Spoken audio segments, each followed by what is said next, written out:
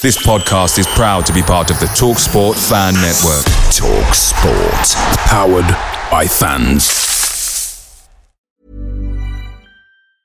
And there it is, that's as good as it gets on this stage. Nissan Townstar EV strikes again. It's an unstoppable van, unstoppable. Just fantastic. You can actually see the ProPilot technology in action. Effortless parallel parking. It moves with all the confidence that comes with a 5-year warranty. And with a bench full of all-star van experts, there's real strength in depth here. That's all-star quality. Search Nissan Townstar EV and visit your local all-star van centre to see for yourself. Terms and conditions apply. 5 years or 100,000 miles, whichever comes first. ProPilot is an advanced driver assist technology. Driver's responsibility to stay alert, drive safely, and control vehicle at all times. The TalkSport Fan Network is proudly supported by McDelivery, bringing you the food you love. McDelivery brings a top-tier lineup of food right to your door. No matter the result, you'll always be winning with McDelivery. So the only thing left to say is, you in? Order now on the McDonald's app. You can also get reward points delivered too, so that ordering today means some tasty rewards for tomorrow. Only via app at participating restaurants, 18 plus, rewards registration required, points only on menu items, delivery fee and terms apply. See mcdonalds.com. Holmesdale Radio is proudly sponsored by CompleteSigns.co.uk. Complete Signs are a producer of top-quality internal and external signs for an ever-expanding portfolio of clients, including hotels, schools, local authorities and small businesses across the nation. Offering a wide range of creative solutions from flat metal nameplates to neon fascia signs and everything in between. Clients are offered the highest standards in consultation and sales support to ensure complete customer satisfaction, with clients free to choose solutions from a wide variety of materials, including brass, aluminium, stainless steel, wood and a number of plastics. Covering most of South England with virtual offices in Croydon, Epsom, Hawley, Worcester Park in Surrey, Crowthorne in Berkshire, Regent Street, West London, Docklands, East London and Crawley and Brighton in Sussex. So if you're looking for the complete professional service for your sign needs, then look no further than Complete Signs. Head to their website, CompleteSigns.co.uk, for further information, including contact details and full office addresses. For one goal, but he does seem to be more selfish. What we need is wingers to be wingers and cross the ball. And you know, you get the adulation. If you're an out and out winger, we can go back. I know just very quickly. We remember at Palace. We remember wingers from years ago, right the way back from Vince Hilaire, great player. But all he did was got down a wing, crossed it, inch of wood, bosh. You know, and then but it's true, isn't it? When we had Jerry Murphy going down and crossing over, and that's what we want. That's all we want from him. We don't want him to be cutting in and smacking it in the top corner, because it ain't happening. But what I'm saying is, if he's a winger, he's a winger. Don't try and shoot. I don't want you to shoot. I just want you to cross. You know, because we know that we got two players there that are waiting for crosses. You're cutting in and shooting, and you watch them. The other thing as well, you watch when that happens, their heads go down a little bit, and then we got to start again, because we're up against Chelsea or we're up against Man United. You know, you work hard to fight for your space to get to anticipate a cross, and then when a geezer bangs it, 25 feet and scuffs it along the floor, 25 foot left of the post, you think, Christ, if he'd have crossed me, I had a yard on the defender then. Do you know, that's what I'm saying.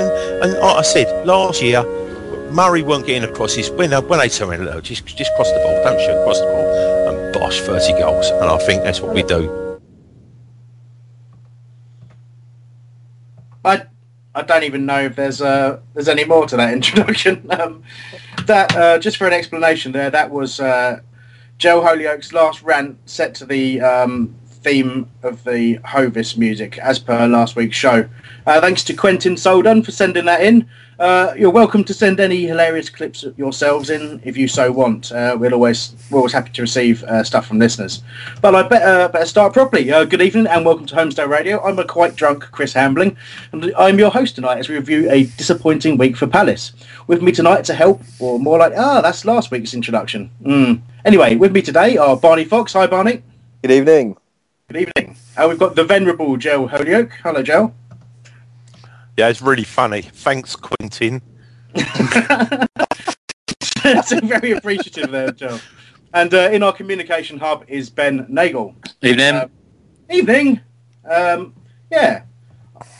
You've caught me unawares there. You were very enthusiastic. Anyway, so tonight we look back at something of a horror show for the Eagles as a confident and energetic Newcastle side ran out 3-0 winners. We'll look at all players who impressed and talk about all the key incidents, including the officials and the horrendous conditions. The busy Christmas period offers a quick chance for us to respond, and we'll be looking ahead to the games against Aston Villa and Man City. And finally, we will be rounding up as much of your communication as we can.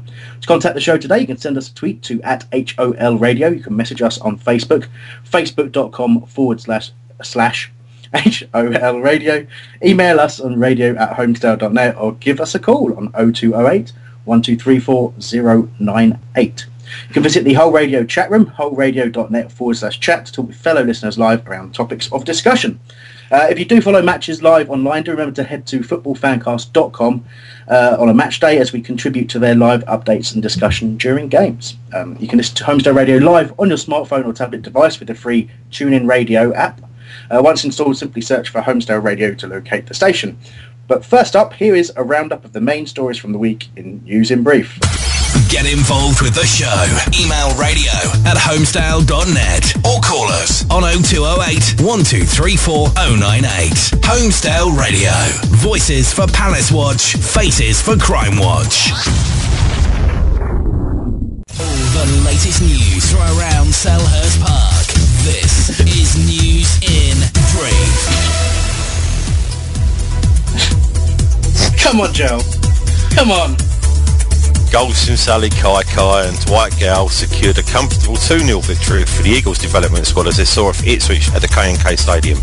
Gale scored from a 35-yard free kick, and if you haven't seen the stunning finish, you can watch it on YouTube somewhere. The official Palace YouTube channel, yeah. That'll be the one, yes. Crystal Palace striker Kevin Phillips has announced he's set to leave the...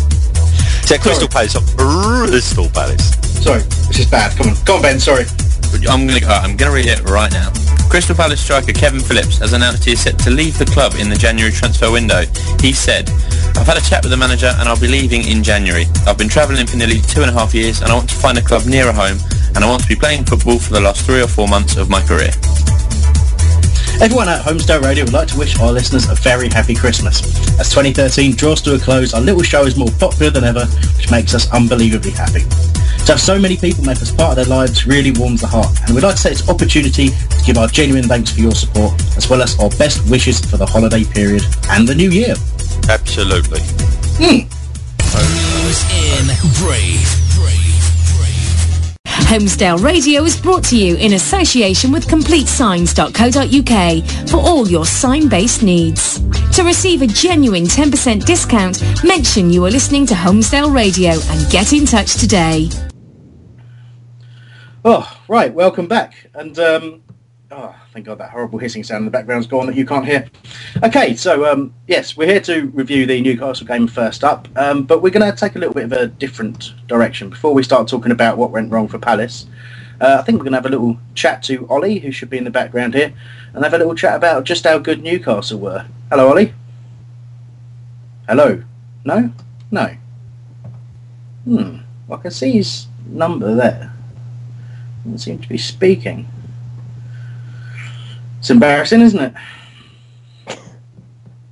And now he's gone. Joe, can you pretend to be a Newcastle fan for us? No. At all. No, not at all. Should we talk about how good they were? Instead of how bad Palace were, or about how good they were? I think that is definitely a topic that comes up. We'll give him a chance to maybe come back in the next few minutes, if he's not busy. So let's take it. Well, let's talk about what talk about the game itself. I mean, first of all, obviously we lost 3-0. Quite a relatively early goal from Cabaye in the first half, and it's disappointing. Deflected off Delaney, and then a little bit later on in the half, Gavidon's put an own goal in that under no real pressure or anything like that, and obviously suddenly we're chasing a game, and quite a way into the second half, give away a penalty and 3-0, and a lot of people have said on the balance, well, not people said we were unlucky when you look at the goals, but I think on the balance of play it was I think bad day at the office doesn't really cover it. I think we were pretty awful, and Newcastle were very, very good. I don't know really where to start. And if we talk about, let's start with team selection. I suppose that's the place where we've got to talk about, did we get it right? Did Tony Pulis make the right decisions? And would it have been different if we'd gone another way? So, I mean, first of all, Joel Ward started in the centre of midfield. Obviously, KG got injured in the previous game. His replacement, and your love child, Stuart O'Keefe, was unfortunately also injured during the week, got a hamstring strain, failed his fitness test, and I'm not sure how long he's out. And the decision was made that, not to start with Jose Campagna in the centre of midfield there, or give Johnny Williams a go, or bring Bannon inside. There's various different options. The decision was made to go for Joel Ward. So what are your thoughts on that, first of all, Joe? Well, it was unusual, and if you want the, I don't know, it frustrated me. It frustrated me because he's just played at the back the whole season, and then all of a sudden, we know he is a sort of a utility player as such, but I didn't realise he was a Premiership utility player up against a team that with an absolutely massive midfield. I mean, I just thought the MOM for me was Sissoko, and I didn't realise how big that geezer is. I mean, how physically massive that bloke is, and how good his feet are. We put him in a centre. We put him up against, Ward and Jedinak up against him, just him on his own. I don't think they'd have bashed him up. I'm very rarely I'm stuck for words. But yeah, I know what you mean. I couldn't believe that we didn't have, we always have Jedinak in there to smash them up, and then we have a little bit of creativity-ish, and we didn't have that. We had a lot of huffing and puffing. I mean, I think for me, I'm one of those, I think you play your best players, and you play them in their positions, and whilst I understand Joel Ward is a versatile player who can play in midfield, and we had cover in the sense of Mariappa. I think if you look at to be honest, Tony Pulis' post-match comments, which we'll hear in a second, did point to the fullback positions being a problem. And I think Joel Ward has been so good at fullback, he's too important to try and get him to help out in midfield. I think when you've got central midfielders in your squad, and we've got a lot of them, I know we've had injuries, but there's Williams, Bannon and Campagna can all play there. Now, for differing reasons, I think Williams, unfortunately, I think he made the bench, but I think he'd had a bit of a groin strain in midweek, so I can kind of understand that one. But if you don't try people in matches, if you don't try Jose Campagna out, you're not going to know how he's going to do. And Tony Pulis hasn't seen him, and he needs to give the guy a go, really. I think, and I didn't like that. I have to say, I looked at that. I actually really hoped when I read the team that he'd gone for your 3-5-2, Joe. And I really hoped that Mariappa was playing with Delaney and Gabadon at the back, and we had wing backs in Moxey and Ward. I think that might have been a bit better, but ultimately I think you're right. I think the size and energy from the Newcastle midfield just absolutely overpowered us. We've got Barney in the background as well here, Barney.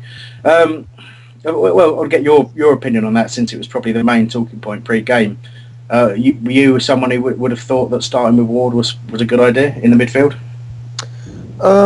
Well, yeah, I think we needed to bolster it up, and I think Ward gives you that sort of play. I think Joel sort of nailed it on the head, really. I think everybody was a bit shocked in the first 10 minutes of how organised Newcastle were, really.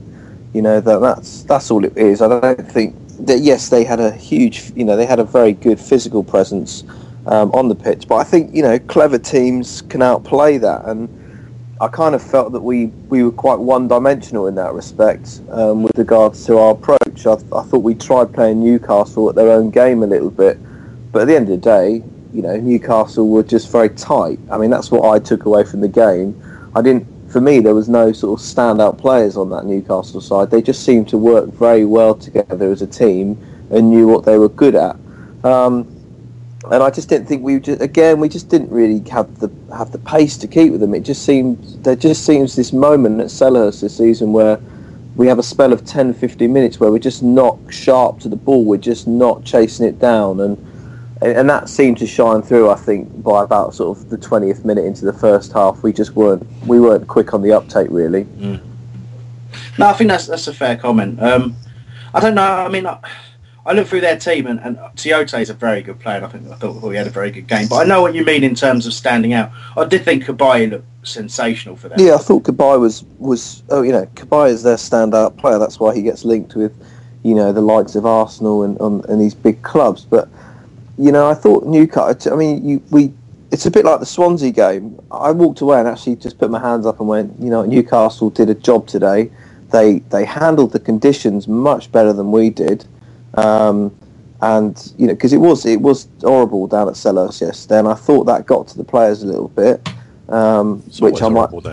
Well, that's true, but the weather-wise, I think it was pretty appalling. I think Jedinak sort of stepped up to the plate a little bit, but you know what I mean. They just didn't seem to have that sort of sharpness to them, which they have got on some days. And the problem is you can't have a day off in the Premier League. Every in the 90th minute, you've got to be on top of it, and Newcastle punished big time yesterday. I think that's absolutely right. We did talk about it before, and I think it's even come from the management. I think probably both Holloway and Pulis have said this at different times that certainly for us, we need to be on our game every game, or we're going to get beaten. I mean, it's very, very unforgiving. And yesterday there weren't too many positives. I've seen a lot of contact we've had. We've had loads of contact in, and we will get to that. A lot of people saying that seeing Johnny Parr was a positive and thought he did well when he came on. I think he gave away the penalty, but other than that, people saying there are very few positives. I'm not sure I didn't see spells of some encouraging play. And I thought certainly second half we looked much more in the game. I think they'd had a bit of a rocket at half time. The changes at half time were quite unforgiving, and you could see that the side of the pitch that Tony Pulis had thought the problem was by taking off both Moxey and Barry Bannon at half time. I mean, it's a strong statement, to say, Moxey, you're not up to it. You're not stopping the crosses, which is what he pointed out at full time. It's going to upset players. I think one of the things we want to talk about is Barry Bannon going off at half time. He went off early against Chelsea. Starting to be the guy that sort of comes off first at the moment. What do we think of that, Joe? Is it fair on Bannon to be taken off? Is he really not doing enough, or what do you think? I think he did all right yesterday. Well, he did all right as far as everyone else. I mean, there were one or two players there that I thought let themselves down yesterday. I just need to put a point across here. Sorry, Chris. People turned around and said, "Oh, when we've played other teams in the past, they had an off day and Palace were lucky, or they did this and did that." No, what we did, we did our things well and made them look bad. Now, yesterday, Newcastle did their things well and made us look bad. Well, perfect link actually, Joe, because we've got Ollie, who's a Newcastle fan. We finally managed to get through to him. Hi, Ollie.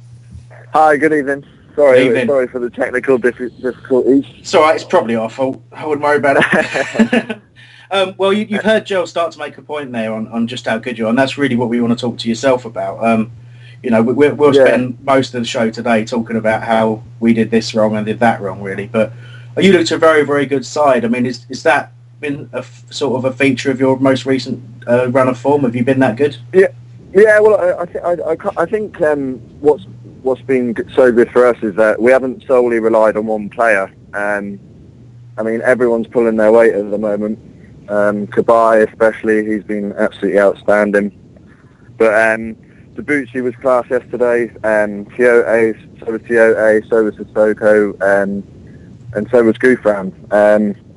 And we're not solely relying on one player to score goals. I mean, Remy hasn't scored in our last 5, and yet we've still won 4. We've still won 3 of them, drawn the other one. Obviously, we lost to Swansea, but I think we're looking more of a complete unit nowadays, and I think that we're benefiting from the fact that they're all gelling from the fact that they've been together nearly a year now.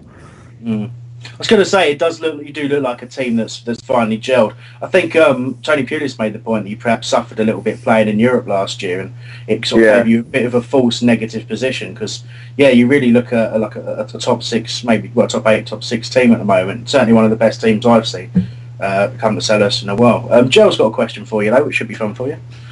Well, it's not a question. It's more of an observation. I thought Colaccini, you could have played one at the back yesterday. I thought he was just absolutely unbelievable. He mops up. He's almost a complete defender for me, complete centre back, because he's good in the air. He's good on the. He covers the whole back line. Yeah. I saw him in the centre winning headers. I saw him at left back kicking, and getting dumped into the stand almost by Shamak at the end, playing at left back. He just looked like a beast. He's also very good on the ball as well, right? He can play the ball out from defence, and he's got that South American calmness about him at the back, where he won't panic if he's in a bad position. And he'll always look to play the ball out. Like you barely ever see him try and clear it into the stand. He's always looking for other players. But I think Mike Williamson does deserve a bit of credit. I mean, there's the stat that since we came back up to the Premier League in 2009, we've kept something like 34 clean sheets, and Mike Williamson's been at the back for 23 of them. So I think he is due an enormous amount of credit for our upturning fortunes as well. And he's obviously keeping Yanga and Bira out of the team. I know Yanga and Bira hasn't settled as well as some of the other signings, but he'd start showing some good form. So for Williamson to be keeping him out of the team, I think that's a credit to him. But Newcastle have never been a solid defensive outfit. So to have won 5 away from home, keeping three clean sheets in the process against obviously Palace, Man United and Tottenham, I think it's a credit to Pardew and a credit to the club at the moment.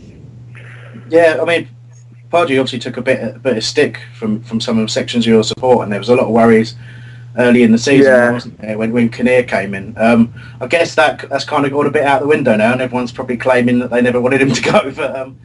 But I mean, looks quality manager, really. I've always been a supporter of Pardew. I mean, I know last season we struggled, but the season before he got us to 5th. And at the end of the day, if you have one good season followed by a bad season, like, you shouldn't be sacked because you've had a bad season. You should be given a chance to turn it around, and he's done that. He's obviously not let Kinnear come in and unsettle him, but people can say what they want about the appointment of Joe Kinnear, but he's not. It doesn't seem like he's doing anything. Like I'd rather us have appointed him and him not do anything than appoint him and come in and cause all sorts of chaos. So I don't think it's as big a deal as some people choose to make it out. I did enjoy the story of him trying to sign Shane Ferguson when he's already your player, but quite how true that is, I don't know. But I've heard mixed reports of how true that is, but if that is true, then that's just absolutely appalling. I mean, there's 52,000 Geordies that wouldn't do that. Like how Joe Kinnear's got the expertise to be the director of football, I do not know. Barney, you've got a question for Ollie? Yeah, hi Ollie, good evening. Just to say, Ollie, I thought, just on a side point, I thought the away support yesterday was fantastic from the Newcastle fans. Not that I was going to expect anything less, but you guys certainly got fairly close to out-singing us a lot, but didn't quite get it there. But my question really is, Ollie, I have to admit, I wasn't really a Pardew fan up until yesterday, and then I kind of walked away from the game thinking, that I really liked. I wasn't saying it was the best game of football I've ever seen, but the ability to sort of shut up shop and have a real controlling sense of the game. And I know that he commented it after the game saying our game plan was to come here and we want to keep possession and we wanted to control the game. What is it, do you think he's brought this season to a Newcastle team? Because it looks like for a long time Newcastle now look a little bit more solid, Yeah. I honestly, I think the former Tiote is a big part in us being more solid. Like he projects the back four so well when he's on form. And if you look at his performance against Man United, not last season, the season before that, when we beat them at St James's Park, he was absolutely phenomenal that game. And he's been like that in the last few games. He literally doesn't let anything get past him.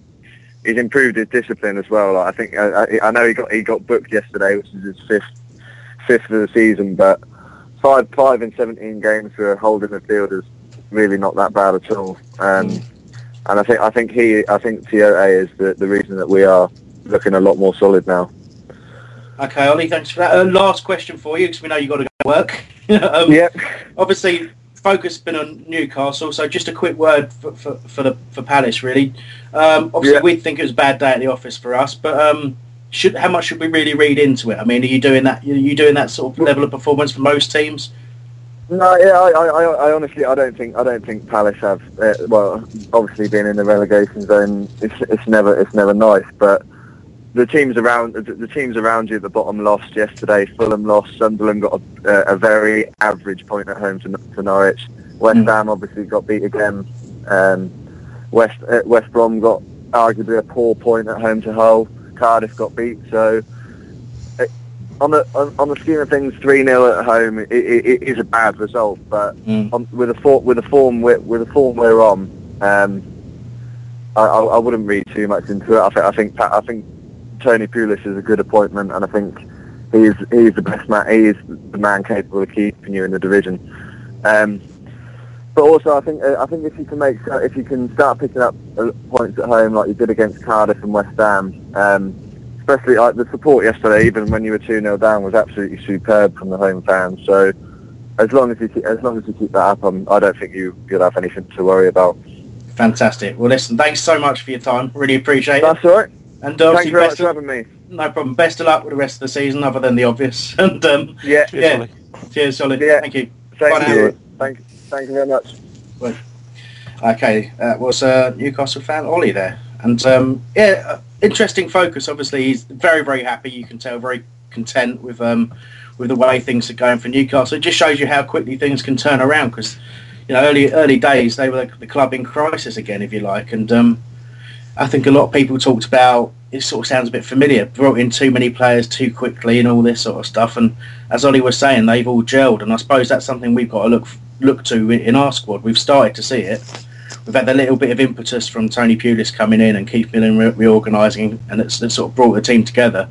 And we just got to, hope that this is a little blip, and it's not going to be something where it's the cracks are showing, and we're going to start to see that sort of return to the sort of lack of spirit that we were pointing out only a short while ago. But there you go. I suppose that sort of answers the question. I suppose that is the question. Was it just a bad day for us, or is that honeymoon period of the new manager over? What do you think, Joe? The football side of things seems to be over, because we were passing the ball last week, and yesterday we were hoofing the ball at what looked like every opportunity, which was straight away everyone around me just went, oh, hoof, whack, hoof. It was I don't know, a little bit Pulis-ish. Well, it's an interesting point. I did see your tweet to Holmesdale Radio after the game was hoof, hoof, hoof, hoof, hoof, hoof, hoof. I'm wondering if the conditions didn't play quite a big part in that, and I think Newcastle certainly played the conditions better than we did. But that's the thing about us. We have a squad that I don't know, because we sit back to a point and let the opposition have possession. I think there's a tendency when we're under pressure and when we're losing games, there is a tendency to hit the ball long. I think it happened under Holloway. I think it happened under Friedman. I think it happened under Burley. It happened under Taylor. It happened to, it's happened probably as long as I can remember supporting Palace. But that was Stoke yesterday, mate, honestly. Well, without the players that play that, and I don't think it was an instruction. I think I wouldn't be surprised if we were told, get the ball forward early, get the ball in the box where you can. Because I don't know if you know. What about shoot? What about shoot when it's skinny? Yeah, well, that's we could have always done that, and we didn't. No, we didn't. But I mean, at the end of the day, we had it was a bad day at the office. It really, really was. There was just not an awful lot positive to talk about. At 1-0, I think we had Cameron Jerome had a couple of chances actually. Do you think we were in it? Honestly, Chris? No, I don't.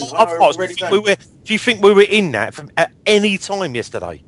No, I thought at the start of the second half, I thought if we had a little spell for 5-10 minutes maybe where I thought Newcastle were breaking on us, but we had a bit more of the ball, we had a bit more attacking purpose. Balassi was starting to get going but couldn't quite get a ball in the box.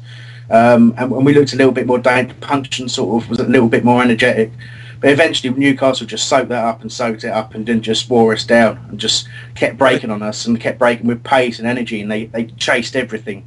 They were pressing really high up the pitch. No one got any space. It was a very, very good performance from them, and the levels of fitness and organisation and the genuine quality from the players. It was just I just felt it was too much for us. They nullified us down the right hand side by bringing Ben Arthur on, because what they've done is they brought in a major threat, which then pulled Blassie back, because he was the only one that could really get near him for... Well, no, we couldn't get near him for pace. It's interesting. Okay. Oh, my goodness. Thanks for that. Yeah, so just, Mikey, if you could not put through weird music to us... That's phone call. Yeah, I mean, that was the thing. I, at no time yesterday, at no time at all did I think we have a chance of in all honesty, getting anything after the first goal. When it was like a summer's day down here for them yesterday, though, wasn't it? They found the northeast. I do listen. I do agree. We were well beaten, and yeah, maybe the weather was a factor, but I do think we were well beaten. But goals change games though, and I think if we'd got one, and I think the moment was Cameron Jerome just snatching a little bit of the chance. That was probably the moment. Barney, you said yes, and that will go to Ben for some of the listener contact in a minute. But yeah, you agree? Oh, absolutely. I mean, this is the problem. The teams that are going to stay in this division are the ones that can grind out results, and it's been pretty well documented after the post-match comments that Pulis even referred to.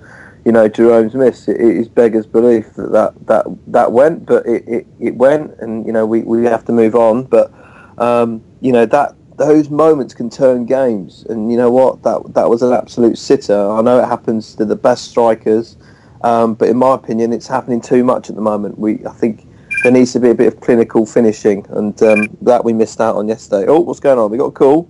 No, we haven't. Someone else. Someone on the presenting team's got a call, and it's not me. Nothing to do with me. Nothing. Right, but anyway, we're going to go to Ben now. Ben's got some points. We were talking earlier about this selection of Joel Ward. I think a lot of the tweets will relate to that. Ben? Yeah, got quite a few bits in on that. One of them from Matthew Barton. He says, had to be Bannon in there. Ridiculous situation.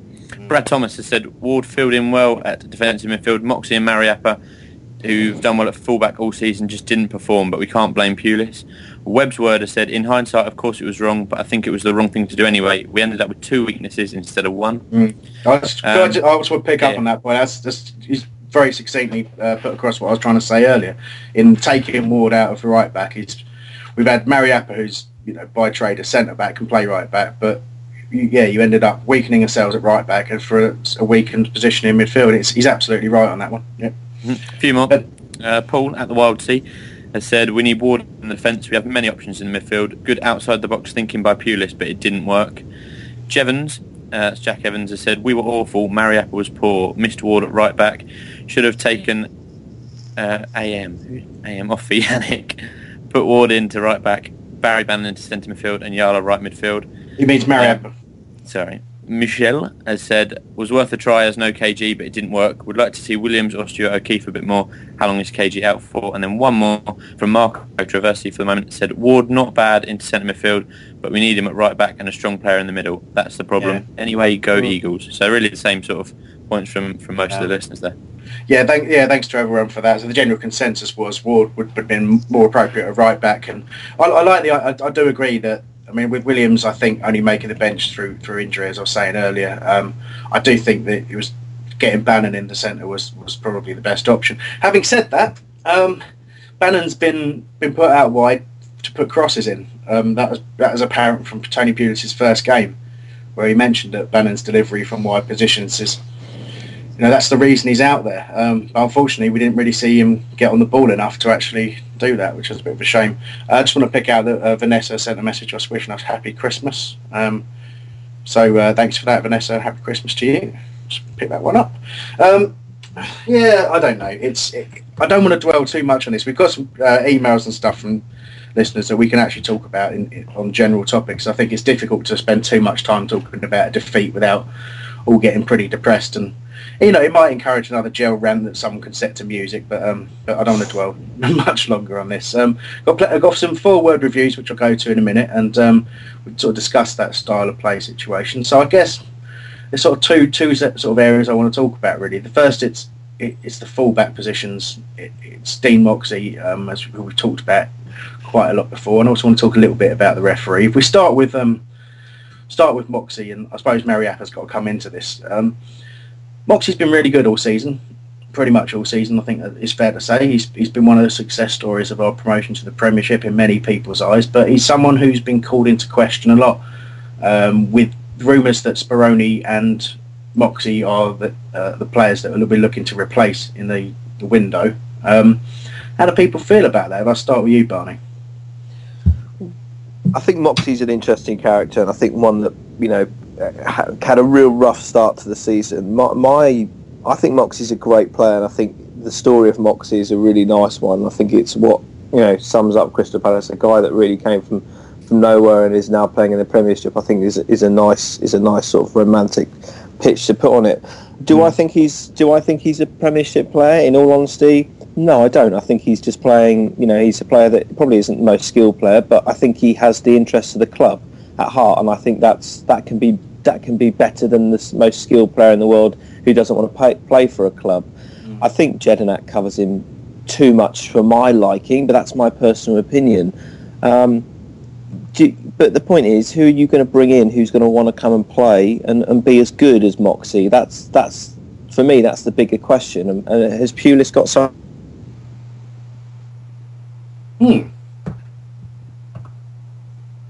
Barney seems to have gone.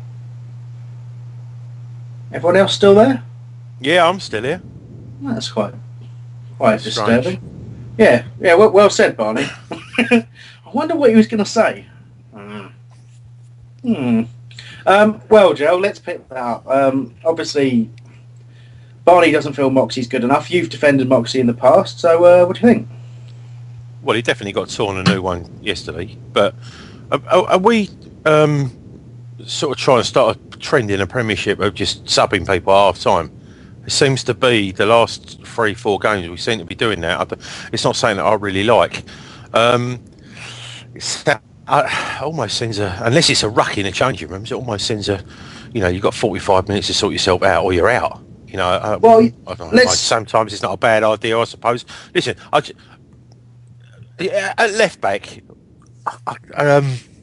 surely the left side should be protecting the left back. We have to double up. We come across these top end Premiership sides, and they've got all good players, and it showed so much yesterday. But why? I don't want to pick on Punch, and I just thought he was crap yesterday.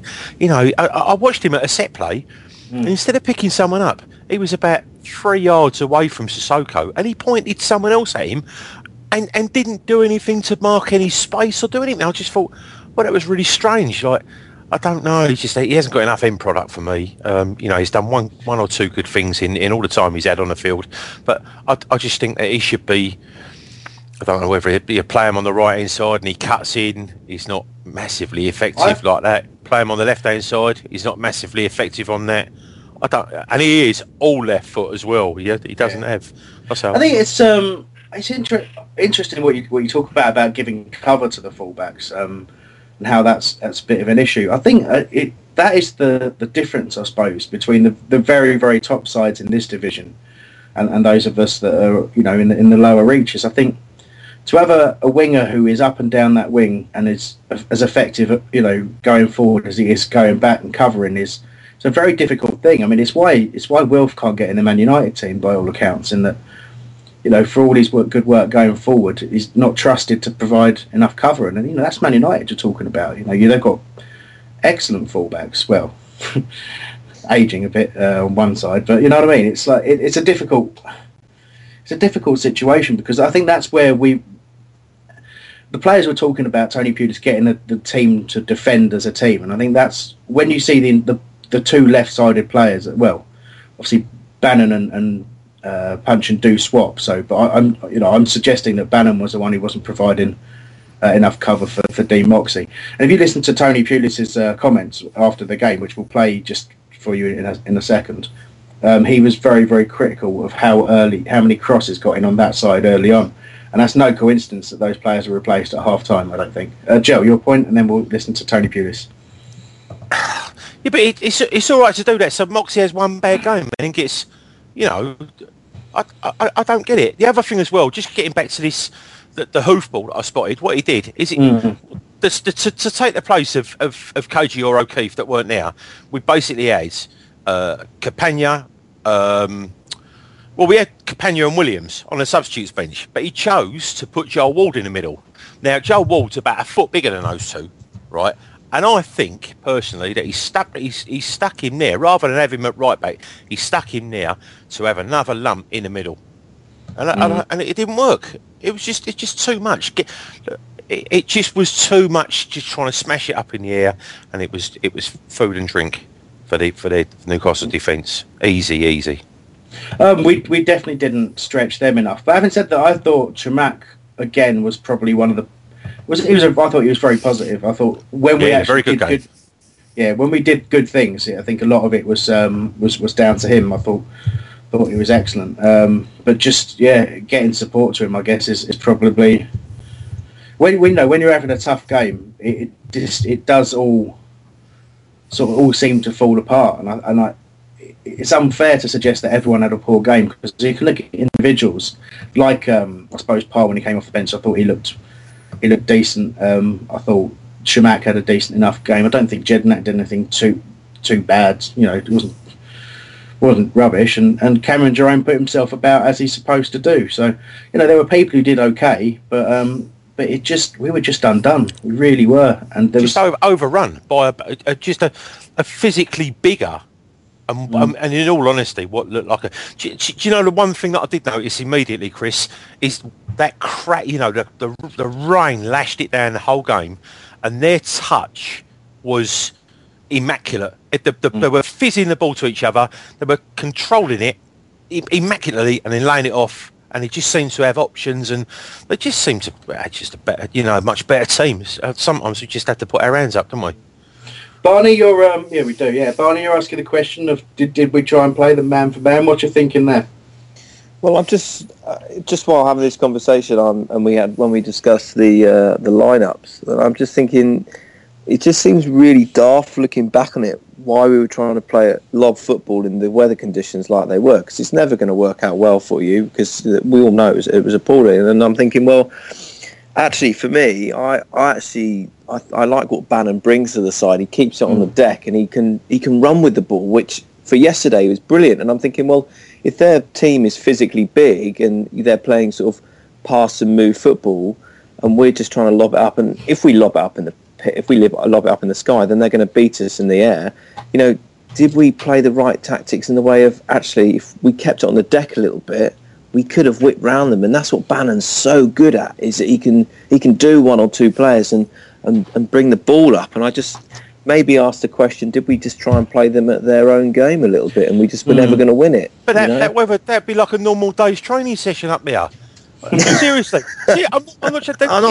Joe, I totally agree with you. 60 mile an hour winds, and it pisses down me rainy every other half hour up there. It's just a normal day. Yeah. I honestly don't understand why we whacked it up like you say. We've got pace for pace. We were matching them. You could see Jerome was giving them, was stretching them. We did have them pace for pace. I question why Balassi came on with. Ryan Reynolds here from Mint Mobile. With the price of just about everything going up during inflation, we thought we'd bring our prices down. So to help us, we brought in a reverse auctioneer, which is apparently a thing. Mint Mobile Unlimited Premium Wireless. How to get 30, 30, how to get 30, how to get 20, 20, 20, how to get 20, 20, how to get 15, 15, 15, 15, just $15 a month? Sold! Give it a try at mintmobile.com/switch. $45 up front for 3 months plus taxes and fees. Promo rate for new customers for limited time. Unlimited more than 40 gigabytes per month. Slows full terms at mintmobile.com. Away days are great, but there's nothing quite like playing at home. The same goes for McDonald's. Maximise your home ground advantage with McDelivery. You in? Order now on the McDonald's app. At participating restaurants, 18 plus, serving times, delivery fee and terms apply. See mcdonalds.com. the nature of the way that we were playing. It was almost like we'd set out and then we just put Balassi on to do what exactly. I wasn't too sure what Balassi's role was yesterday. I have to admit, I thought he looked a bit lost. I thought the problem was it's a little bit like you say. It was a bit just disjointed in that you had the back line had been under pressure. Obviously, already conceded 2 in the first half. Balassi comes on. They'd obviously been given a bit of a hard time. Just talk about those comments that Pulis mentioned. We won't bother playing a clip, but he said that goes. I think he said he's not happy about the way that Newcastle continuously got in on the Palace left. He said I think they got about 15 crosses in on our left-hand side in the first 20-25 minutes. He said that the thing that we've been since I've been at this football club is solid and disciplined, and we gifted them 2 poor goals. So there you go. I mean, he's picked out the left-hand side and he's talked about them us gifting them goals. And that's his view. And then I thought it was a quality finish by Gabidon. It was a great finish. There's no doubt in that. It was an amazing finish. We'll talk about that in a second, and then we're going to move on to some other bits and pieces. But I do think it's worth mentioning when you talk about what you're saying, Barney. I think the defence just wanted to get the ball clear and just do the defending part, and there's not too much wrong with that.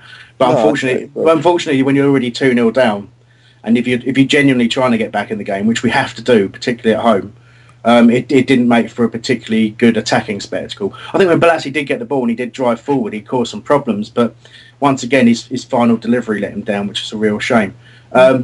You mentioned one of the things about Bannon playing. I think first half there was a moment for me that kind of sums up the problems, if you will, and it was Bannon in possession of the ball on the right hand side of the pitch, and he'd sort of taken a really good touch, stepped inside a defender, and sort of looked around, and he had Mariappa come up to sort of provide some support, but it ended with Mariappa making a really good run, and trying to get a crossing on the byline, but the time and the sort of encouragement he needed to actually get down that side of the pitch and actually get in an attacking position you could tell it was an unnatural thing for him. And I think that kind of sums it up for me. We have got the ability to do that, to get people overlapping and to play some nice little football, but it involves players taking a risk and getting themselves up in support. And I think it was literally the one time I can remember Mariappa getting forward and overlapping and going past Bannon, and we nearly got in there, and we just didn't do it enough. We didn't.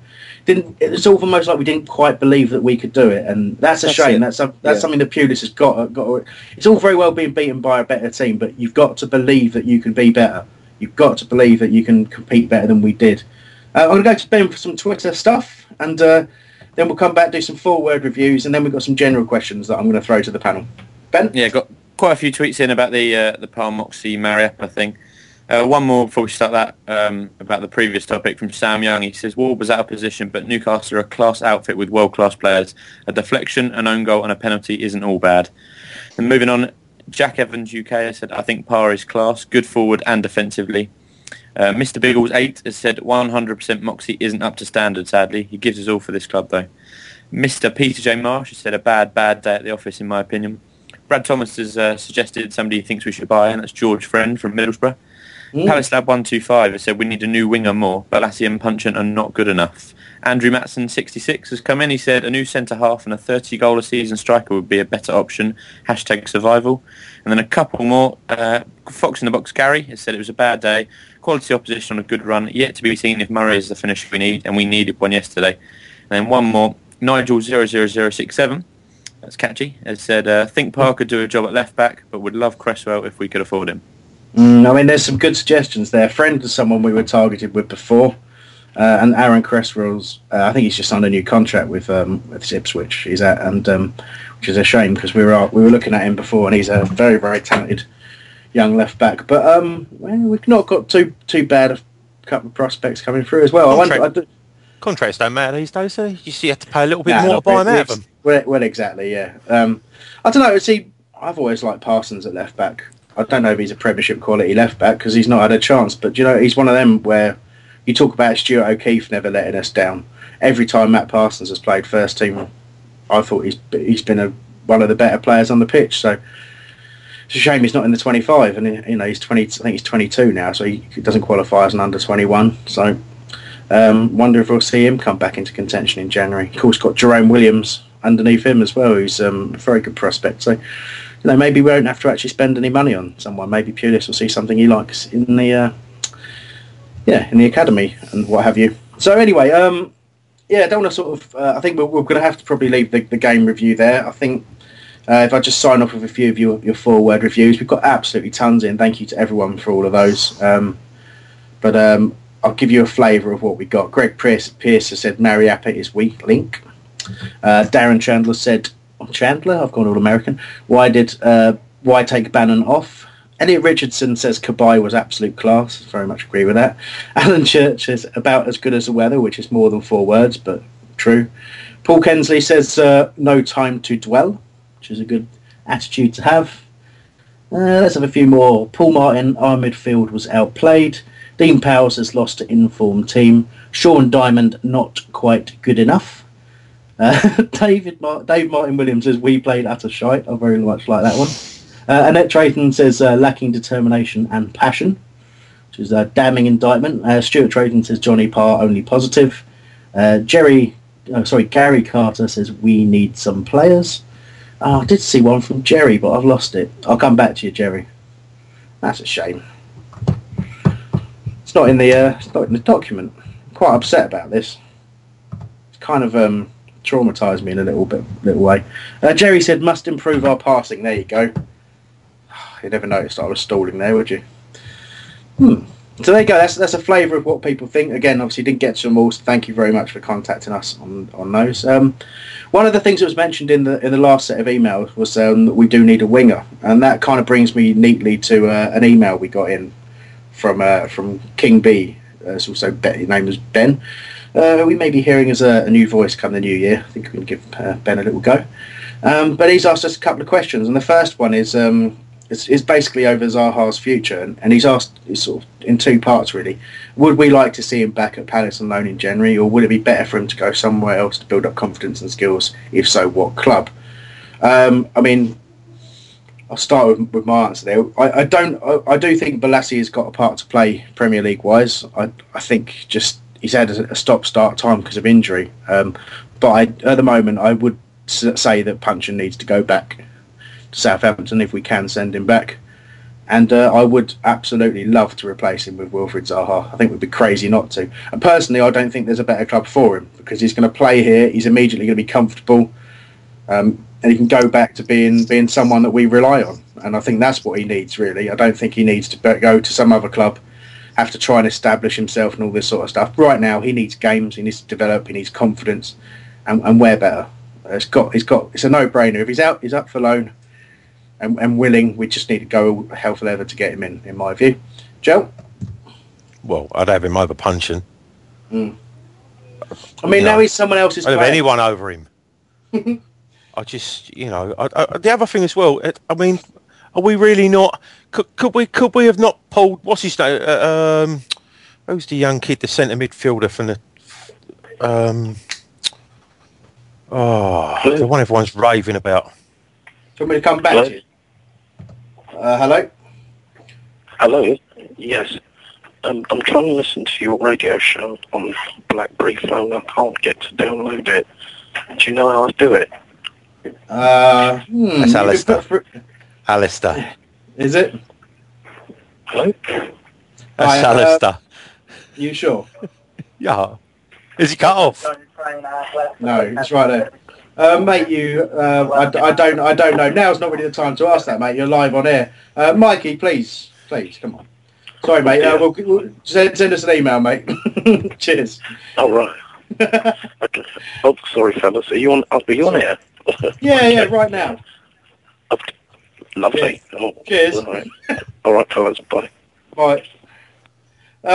Honestly, that is sack the producer time. That really is. Not only absolutely ridiculous. I mean, I just genuinely don't know what to say to that. The only Boateng, by the way, that's the one I was on about. Right, back to the question. I don't know if I can. Would you not play Boateng over? Would you not play him over him? Hiram, I don't know. I just don't. No, I don't know. I suppose. I know he was excellent against Stoke in the Cup last year. He was. I don't think physically it's going to be a problem for him. He's got a lot of talent. My only question is, It's whether or not Tony Pulis can legitimately know that he can pick him, if you know what I mean. Has he had enough time to appreciate the player that he is and what he can do? I think a lot of that at the moment you've got to understand is that as a new manager, Pulis has got to a point. He's sort of almost, till you see a performance like you saw yesterday, you know, there was no real need for him to start changing things massively, was there? You can listen to Millen, can't he? That's why he's still there. Yeah. But then obviously Millen's not picked him either. In fact, Hiram's not got in since that game last season. But you know, there's no reason from my perspective why he couldn't be given a go. When you've got injuries to KG and then O'Keefe, and if you're not going to play Bannon central, Williams is not quite fit, you know, because of a little knock, and if you're not going to try Campagna, you don't quite trust him yet, then you know certainly Boateng's got to come into it. Because I don't understand, and if you say that, I don't understand why we had three players on the bench. If Williams isn't fit, then he isn't quite fit, then he shouldn't even be on the bench. Yeah, if Campagna isn't in the right frame of mind, or he isn't, and if he shouldn't be on the bench, we should be bringing other players in. I would rather have some of the kids in. I know that Boateng would have been, you know, I love Joel Walls, but he's our right back. I mean, and the other thing, when Jack Hunt comes back, well, then we can maybe move him inside. I don't, you know, it's playing people out of position and playing. I mean, it frustrates me to think that we got, if Williams isn't fit, then we was wasted the space there yesterday. I mean, we get. Yeah, I know what you mean. We got slightly off the topic, obviously. Which was whether or not we want to see Zaha back. So I want to get your quick view on that, Barney. Any reason? Brighton. Yeah, all right. You speak for yourself, pal. But you, what's the question? Sorry, Chris. You're saying, do we want to see Zaha back? Well, I mean, I suppose we've answered that. Well, most of us have said that we do. I mean, I'm assuming that you do. But can you see any negatives to that? Is it now he's someone else's player? Does it feel like something we should be doing, or? I think that if you're talking about Zaha as an individual, if that's the way that, you know, is another way of looking at it, well, is Palace going to be the right sort of club for Zaha? Now, if you go back to what, you know, if you'd said, is Stoke the right team for Zaha to go into? Well, we'd say no. So the question is Pulis going to turn us into the next Stoke just to start shutting up shop? I don't think it's an issue now that he's a Man United player. Quite frankly, I think it's disgusting what Man United have done with this player, and they should feel ashamed of themselves, you know, more than they do now anyway, because I just think they're a horrible club for doing that to a young player, young British player. You know, you just don't do that. I think he'd love to come back in a way, you know, and I think, but we can't put him in a squad that's going to just lob it out the pitch all the time. You know, I think we might be having a bit of an identity crisis at the moment. And I think we've got to figure out what are we going to do. And if we're going to play long ball football, I have to put my hand on my heart and say, I'd love to see him back, but you know what? I want to see this kid develop into being one of the best players this country's ever seen, because I think he can honestly be that. And so I'd say, well, actually, he probably needs to go to more of a passing side, you know, and I think he could get into any top flight football team. It's beggars belief how we can't get into United in the way that they're playing at the moment, you know. Okay, but that's a different view on it. Yeah. I mean, obviously, yeah, it's a long subject, and I don't want to get too much into Zaha's individual development. It's just whether or not it'd be a good thing for Palace. I know we'll get some tweets in on that as well, which we'll come to in a little while. I just want to take a quick moment to look ahead to Aston Villa. See, well, the first thing to talk about there is it's got to be a chance for 3 points. But the question I have for you, gentlemen, is who comes in to replace Chamakh? Is it Dwight Gale? And what do we think of Dwight Gale? If I can start you with that, Barney, if you can come in afterwards, Joe, just talk around that for a moment. Yeah, I mean, I think Gale's where we've got to go, really. I think, you know, Holloway started him off very strongly at the beginning of the season, seemed to give him a lot of confidence. I think he's quick. My only question is that he's obviously quite a young chap, and so are the Villa lot. So, I mean, having an older head who maybe is a bit more bullish up front might be able to bully the Villa defence slightly more, might have more of an impact, but... you know, I'd rather start with Gale than Jerome anyway. I know he scored 1 or 2, but I don't really see him as a huge asset to the team. But no, a good call.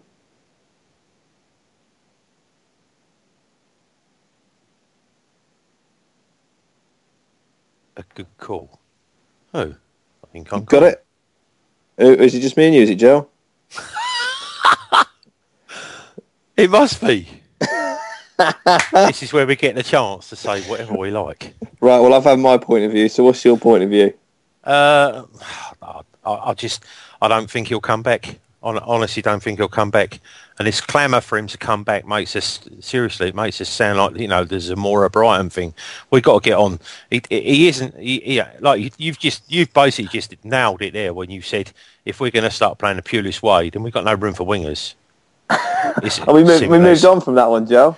Yeah, I know, but I wanted to just bring something else in. I wanted to get my point of view across. Okay.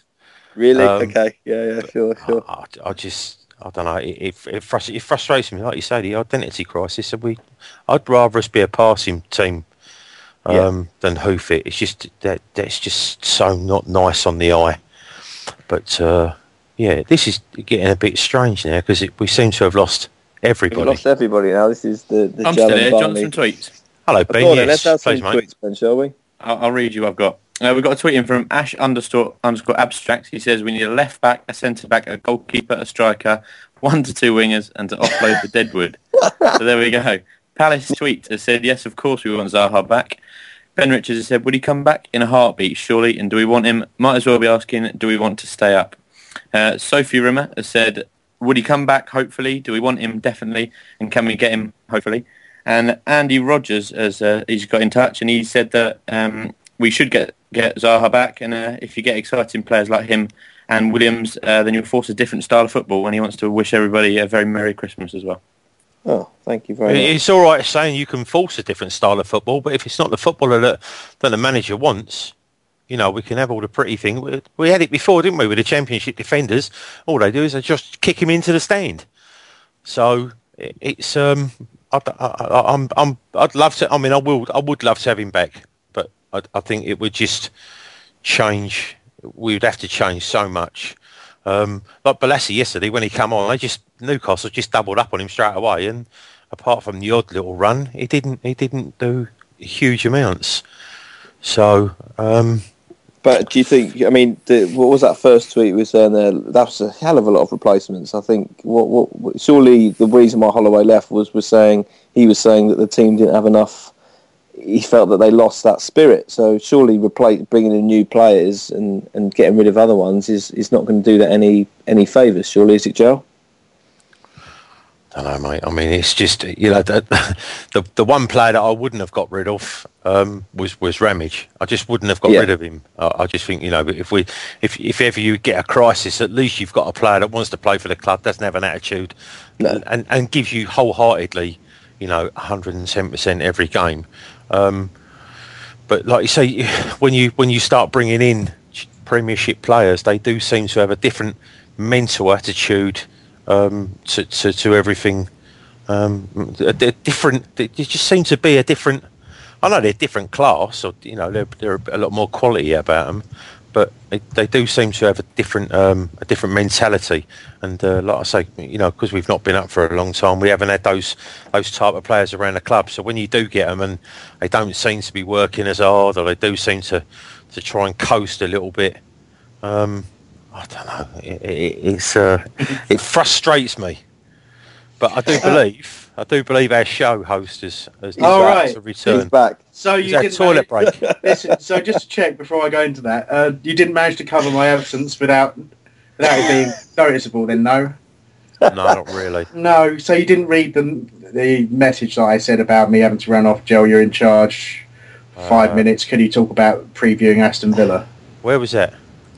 Well done. What that? Oh yeah. I still can't see it.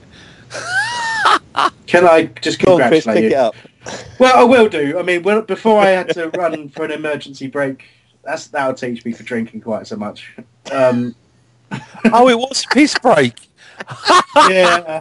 I left it as long as I could, but I just don't. I'll do a lot of things for this radio show, but wet myself is not one of them. Anyway, so I did ask you to talk about who was going to come in for Chamakh. Did you do that? I think we kind of went through it a little bit. My thinking was I was bringing the point that yes, Gale should be coming in to take that role. They're quite similar players. They can both get the ball and run with it. And you just All right, okay. So, I mean, obviously the point I was going to come to was, I suppose when you look, Chamac's been playing that withdrawn role. I mean, this obviously the Villa game is a game that we've got to go and win. We really have. If you look at the fixtures over Christmas, we didn't pick up anything at Chelsea, even though we did quite well. Didn't pick up anything against Newcastle.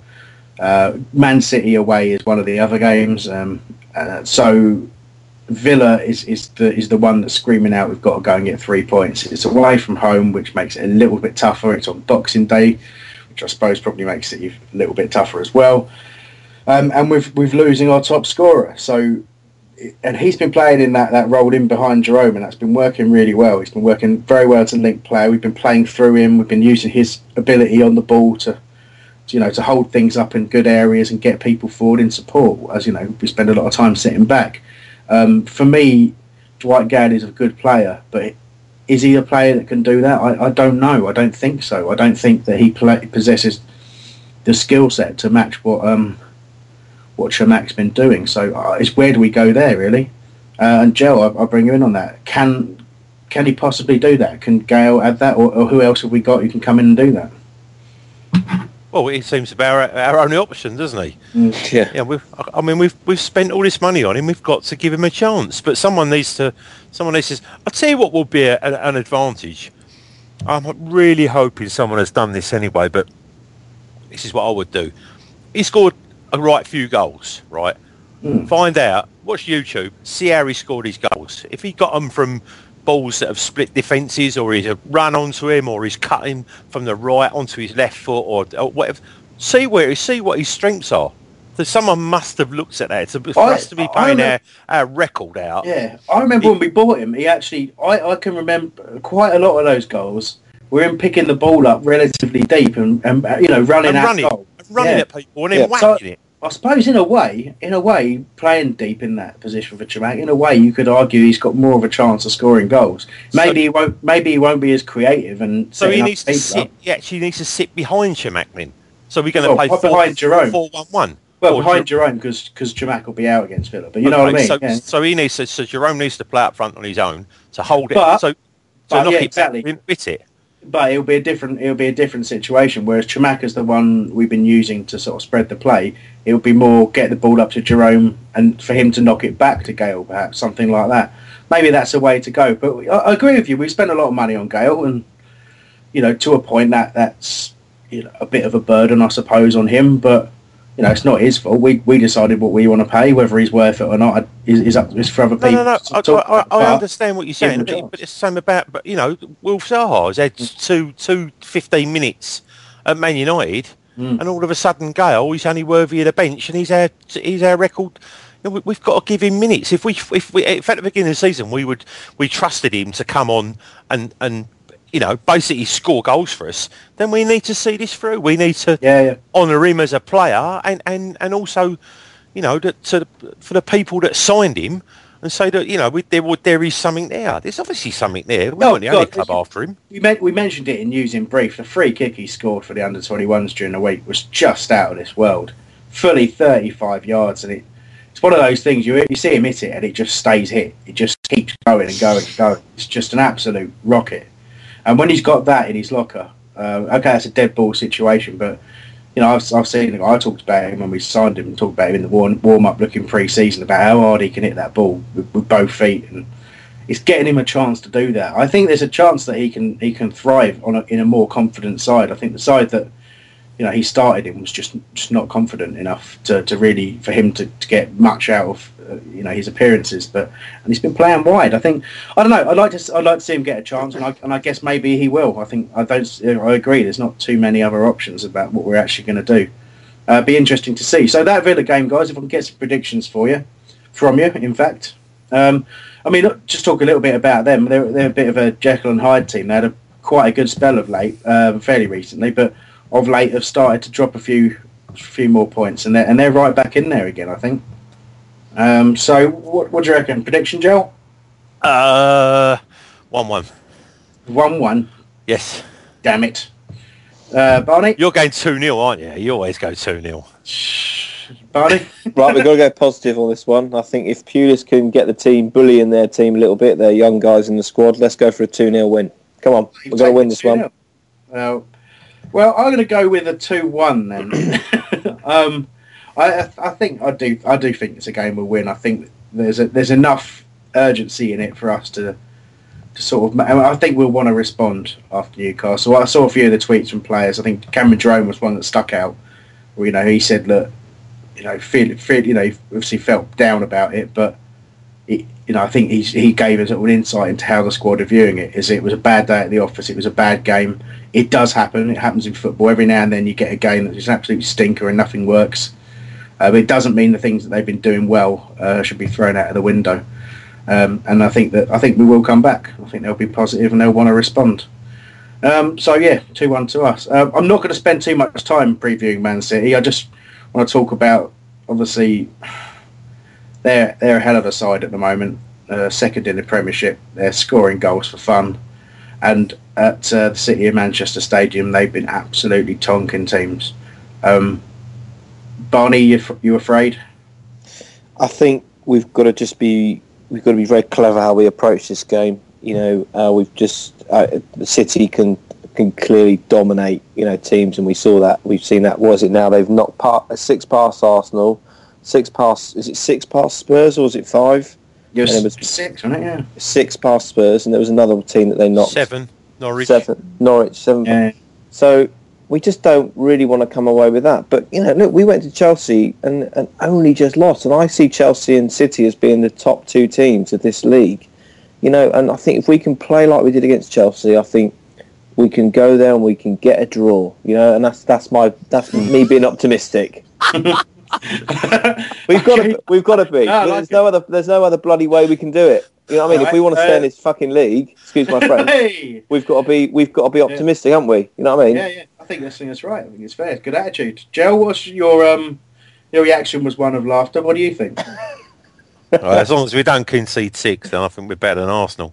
There is that argument, Joe. Yes, there is that argument. Listen, they keep smashing teams, don't they, when they're on it. Is Aguero still injured? Yeah, he'll be injured for the game. Thank we play. Yeah. goodness for that. So that's a small mercy. That means we're going to win. Right, that's it. No, they've been in sensational form. I mean, they've won. What is it? 1, 2, 3, 4. They've won their last 4, scoring. Actually, we do some quick arithmetic. That's 9, 12, 20. 16 goals in 4 games. The last 4 that they've won. That includes Champions League and League Cup. November they scored. November they played 1, 2, 3. They played 4 games at home, and they scored 22 goals. Yeah. 22 goals. I mean, that's more than we've scored all season, isn't it? So there you go. That's the sort of thing we're up against. I think we need to view that game as what it is. It's one of those games where you're going away to Man City's nice new ground. You're watching their players that are paid probably most of them over $100,000 a week. View it for what it is. It's a massive challenge for us to try and get something out of the game. It's one that's maybe a bit too much to ask, but we're going to give it our best. And as long as the team play their best, we should enjoy our day. Whatever happens, I guess. So my prediction for that one is I think we'll come away with a 5-0 win. It's not really, but I'm going to stick with it. I'm going to win 5-0. Okay. Ben, I missed a load of tweets. I missed a load of tweets, I expect, when I was otherwise engaged. Yeah. But we've got anything since then you want to talk about before I go into the rest of the email so we can finish? Yeah, haven't got too much in. I've got one message in about the Aston Villa and Man City games, and that's from Ben Selsby. He's got a message and he says, we've got to go to City without any fear. There's nothing to lose, and Villa is a must-win. Recent games show that it's achievable. We've got to build confidence against lower league teams.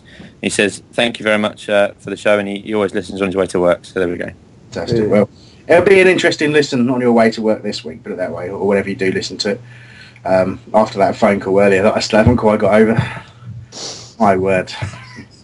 It's something pretty special that was, wasn't it? Anyway, so that's the comprehensive previews of Villa and Man City. Won't keep you too much longer. Just got a couple of emails in that I want to get to, and one from Paul Kensley. He listens to us from Australia.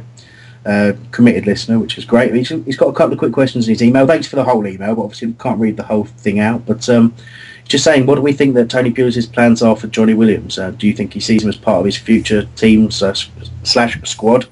Or is he just nurturing him after his injuries, or would he look to offload him? Brackets, please God, no.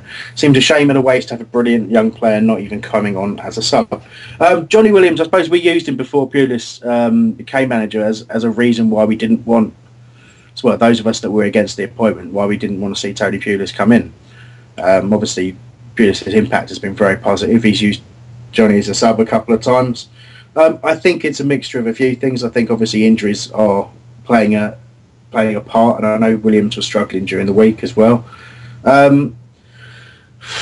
don't know. If you look at Pulis' squad last year, he found a place for Charlie Adam. Charlie Adam's a similar style of player, although a bit bigger. I think he can certainly make room for Williams, if he can make room for Bannon, if he can make room for a lot of our players, really. But if you'd be stupid not to use him, really. It's a shame. It's a shame he's not playing, but at the same time, up until I suppose the performance yesterday, you say where's he going to play? Who are you going to drop? We're playing well. You don't change a winning side. Very quickly, Joe. I know you need to go fairly shortly, so I'll bring you in on this. Is there a place for Williams under Tony Pulis? I hope so. I certainly hope so. Only thing is, him and Bannon they're very much the same sort of player, vying for the same sort of space, along with. Another smallish player with Campagna. I hope Johnny Williams has a future at Palace. I really do. But under this new era coming up, I and after what I saw yesterday, I see tall, big players coming in, big brutes, and I think we may be kissing goodbye to 3 or 4 of our littler players.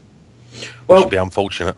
Yeah, it would be. I really hope that that's not the case. And like I say, I think with someone the class of Johnny Williams, I think, again, because he hasn't played enough, and that's mainly down to injuries rather than anyone keeping him out or anything like that. And I think it's easy to forget just how good a player he is. And I do think he'll get his chance, and I do think once he's over these little problems, which hopefully he will get over, I think it's only a matter of time before he's playing every single week. So he's certainly good enough. He's a Premier League player in waiting. He really is, in my view. Barney, I'm going to ask you the next question, which comes from an email from Colin Fernley. Colin gets in touch regularly, and really appreciate your emails. His point, he's talked a lot about Ward playing in central midfield, but his general question really is essentially he knows the areas that we need strengthening. I suppose I'm trying to find the actual question. It's not really. I suppose it's down to the transfer window. If I sort of adapt it slightly for you, what do you agree with this whole assertion of keeper and left back we were mentioning earlier? I mean, or what areas would you target in that January window? I think it's. I mean, I have to admit, I'm really. I'm not. This is the first time I've heard about the whole Speroni thing. I'd be really, really, really disappointed if he goes, because I think actually he's the rock. I think he's one of the players that's really stepped up to it this season, and I'd be disappointed to see Speroni going. Who do we need to buy, or who do we need to get? I think we need a striker. I honestly do. We haven't got. Yes, we've got strikers, but we haven't got clinical strikers. Yeah. Teams that stay up. I can't remember. We were having a conversation about this. I think a couple of weeks ago, we were saying that if you look back over the history of teams that have managed to stay up, they've always just gone out and got one brilliant player that's just managed to net them a load of goals. Goals win you games, right? If Jerome, if Jerome had got that goal yesterday, that could have been a game changer in my opinion. Yeah. I think we need a clinical striker, and can Parish and Pulis go and pull off? That's what I'd like to see. To get to your point, Chris, I'd like to see one good striker coming in that will net you a load of goals. That's what I want, and I know it's a very big ask. I think there will be a couple of changes, and I don't want to see players like Williams possibly going. I don't think he will, but the reality is, look, we've all got to trust Pulis, and I see that we're not going to like some of the stuff that is going to be coming to us in the next 3 or 4 months. I think that's a reality. I don't think we are as fans, because as Palace fans we like to see some nice football, but we've just got to believe in Pulis now, and I think he is the right man for the job to do this. But I think Gel's right. He's going to bring in some brutes, because that's what he does, and that's how he keeps teams up, and that's how he got Stoke into, what was it? They got into the UEFA Cup, the Europa Cup, didn't they? So yes, but I would like another striker. If Tony Pulis is listening, along with Steve Parish, please can you go out and get one hell of a striker for us? Just go and please. That's all I want. Well, that's all. I know Joe's talked about it as well. Just going out and we talked about when we bought all those players, and you were saying, Joe, that just go out and spend it on a top striker. And I made the point we did try, didn't we? We tried to get Darren Bent. We tried to get Nicholas Bentner. Not too fussed about missing out on the last one there. No, not at all. The way things have gone, but then again, who knows? You think the same about Chamakh, and then we've seen how he's playing now. He's playing every week. And maybe the same could be said for Ben. Though, maybe get the best out of him. I think sorry, Chris, just to say, I think the idea of Moxie and Speroni going is I think we're all missing the point here. We're not going to get anybody who's better than them, and I think they're the people that are actually keeping the team together a little bit. They know where they've come from. They understand the crap times the club has been through. You need those sort of players, in my opinion, to stay in your squad, to actually say, hang on, lads, you know what I mean? Yes, we got lucky to get here, but we ain't going back to those crap times. We're going to bloody stay here. Well, I like the sentiment, and I don't know. It's a difficult one. All I'll say on the subject of Mox, well, the subject of Speroni, really. We've talked about Moxie all season, and I think everyone appreciates the effort he puts in, and a lot of people have had to, eat humble pie to a point with the performances he put in, most games. But it's a big ask to keep that level of performance up. I hope he can do it, but I just get the feeling that that's an area we're looking to strengthen from a defensive point of view rather than from what he offers going forward. But the issue of Speroni we talked about last week, and I think again it was Joe who made a fantastic point about the fact that you don't really look at Speroni and about the fact that we have to replace him. Sorry, Joe's going now. Bye, Joe. See you guys. Thanks for it. I have got to go. Happy Christmas to everyone. Cheers, Joe. Cheers, fellas. Good night. Good night. Yes, bye. Point I was making about Speroni is it's not so much that you look at him and say got to replace him. It's more that you have to look at our stand-ins for him and say, are they good enough for the Premier League? Do you want Lewis Price in goal? Do you want Neil Alexander in goal in a Premier League club? And then you look, a little bit further into the future, and Jules is 34. Last year of his contract, and you start thinking, well, if we're going to be a proper Premiership club and plan ahead, then we've got to go and get another keeper. And then you think, well, what's the point in signing a keeper that's worse than Jules? And those are the sort of they're the tough questions and the tough things that you have to do. Jules is fantastic. I don't want him out of the team. I think some of the saves he's produced this season have been absolutely out of this world. He was amazing yesterday. He was fantastic. Yeah, that free kick they had, and it switched, and that brilliant palm off with his left hand. He's 34. He's a goalkeeper. Brad Fiedel still playing. He's 41. Yeah, absolutely. And although not all keepers have that kind of longevity, I think Jules certainly has got it in him to play a fair few more years yet. But again, like I say, if you take the sentiment out of it, I can see why someone in Tony Pulis' position will come in and say that's an area he wants to look at. So we've just got to, that's why he's there. He's got to make those decisions. We have to accept that. Absolutely. A few more bits and pieces. Got an email in from Richard Venn that says, again, he's funny enough, he's going on to exactly what you're talking about in terms of needing a goal scorer, and he's pointed at Sully Kaikai, who's had an absolutely fantastic time playing for the under-21s. He scored something like eight in 8 consecutive games or something ridiculous like that. Free kicks in most of them, absolutely on fire. Made the squad against Norwich. I think it's coming to a time where you've got to say there's got to be you got to play him. When someone's in that level of form, you've got to give him a chance. It's more about what it says to the rest of the academy squad and the young players coming through than it is just about rewarding him for his displays, which on its own, So again, Richard, couldn't agree more with your email. Absolutely couldn't agree more. You've got to give him a chance, and maybe Villa's the time to do that. We're talking about Dwight Gale coming in, and they're talking about the fact that Chamakh's suspended. Maybe Sully Kaikai, that's the top chance for him. Stick him in at the start. Villa won't know what to do with him. Get a free kick in and around the box, and he's smashing them in. So, take a risk. What we've got to lose. A few tweets and stuff, Ben? Yeah, got a few just to finish off and kind of round everything up. Phil Morgan's got in touch. He said he thinks we're going to draw 1-1 at Villa and lose 4-0 at City. He says beat Norwich in that 17 points going into the transfer window. He'd be happy with that. Palace tweet has said, City game, we've just got to defend for our lives. Park the bus like Chelsea did against Barca and aim for a 0-0, which would feel like a win. And then the last one from me tonight, we've got a message in. It says, Shamak has stepped up to Premier League level and Jerome hasn't as much. Shamak needs strength around him who can finish. Williams on form is a new signing on his own, can add creativity and create chances. Add Zaha and a couple more and we have a Premier League club, and that's in from Aragon Hall. So thank you very much, Aragon, for that. Yeah. Cheers. Just pick up J-Dog on the BBS on our thread there. Said he agrees with me regarding Zaha. If we're playing counter-attacking football, which is what we're doing, it's kind of what we were doing last season. It's got the crowd with him, no issues understanding the club. Be a boost of his confidence, he'll get game time. If he went somewhere else, it's just another player.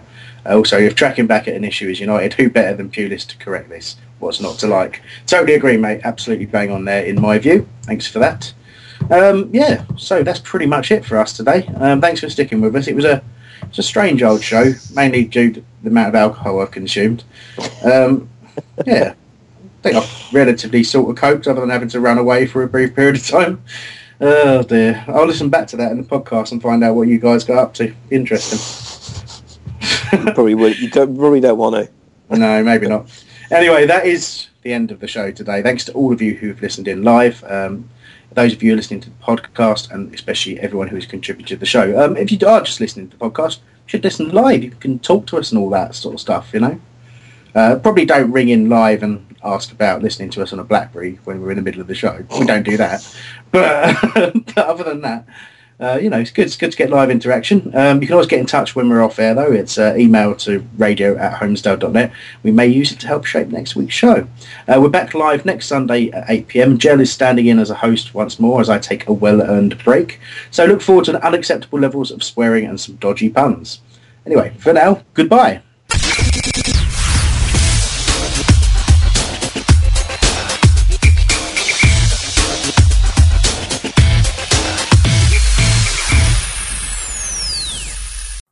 It's the 90th minute. All your mates around. You've got your McNugget share boxes ready to go. Your mate's already got booked for double dipping, and you steal the last nugget, snatching all 3 points. Perfect. Order McDelivery now on the McDonald's app. You in? At participating restaurants, 18 plus, serving times, delivery fee, and terms apply. See mcdonalds.com. And there it is, that's as good as it gets on this stage. Nissan Townstar EV strikes again. It's an unstoppable van, unstoppable. Just fantastic. You can actually see the ProPilot technology in action. Effortless parallel parking. It moves with all the confidence that comes with a 5-year warranty. And with a bench full of all-star van experts, there's real strength in depth here. That's all-star quality. Search Nissan Townstar EV and visit your local all-star van centre to see for yourself.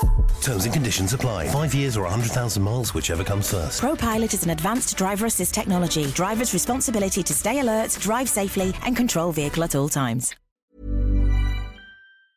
This podcast is proud to be part of the TalkSport Fan Network. TalkSport. Powered by fans.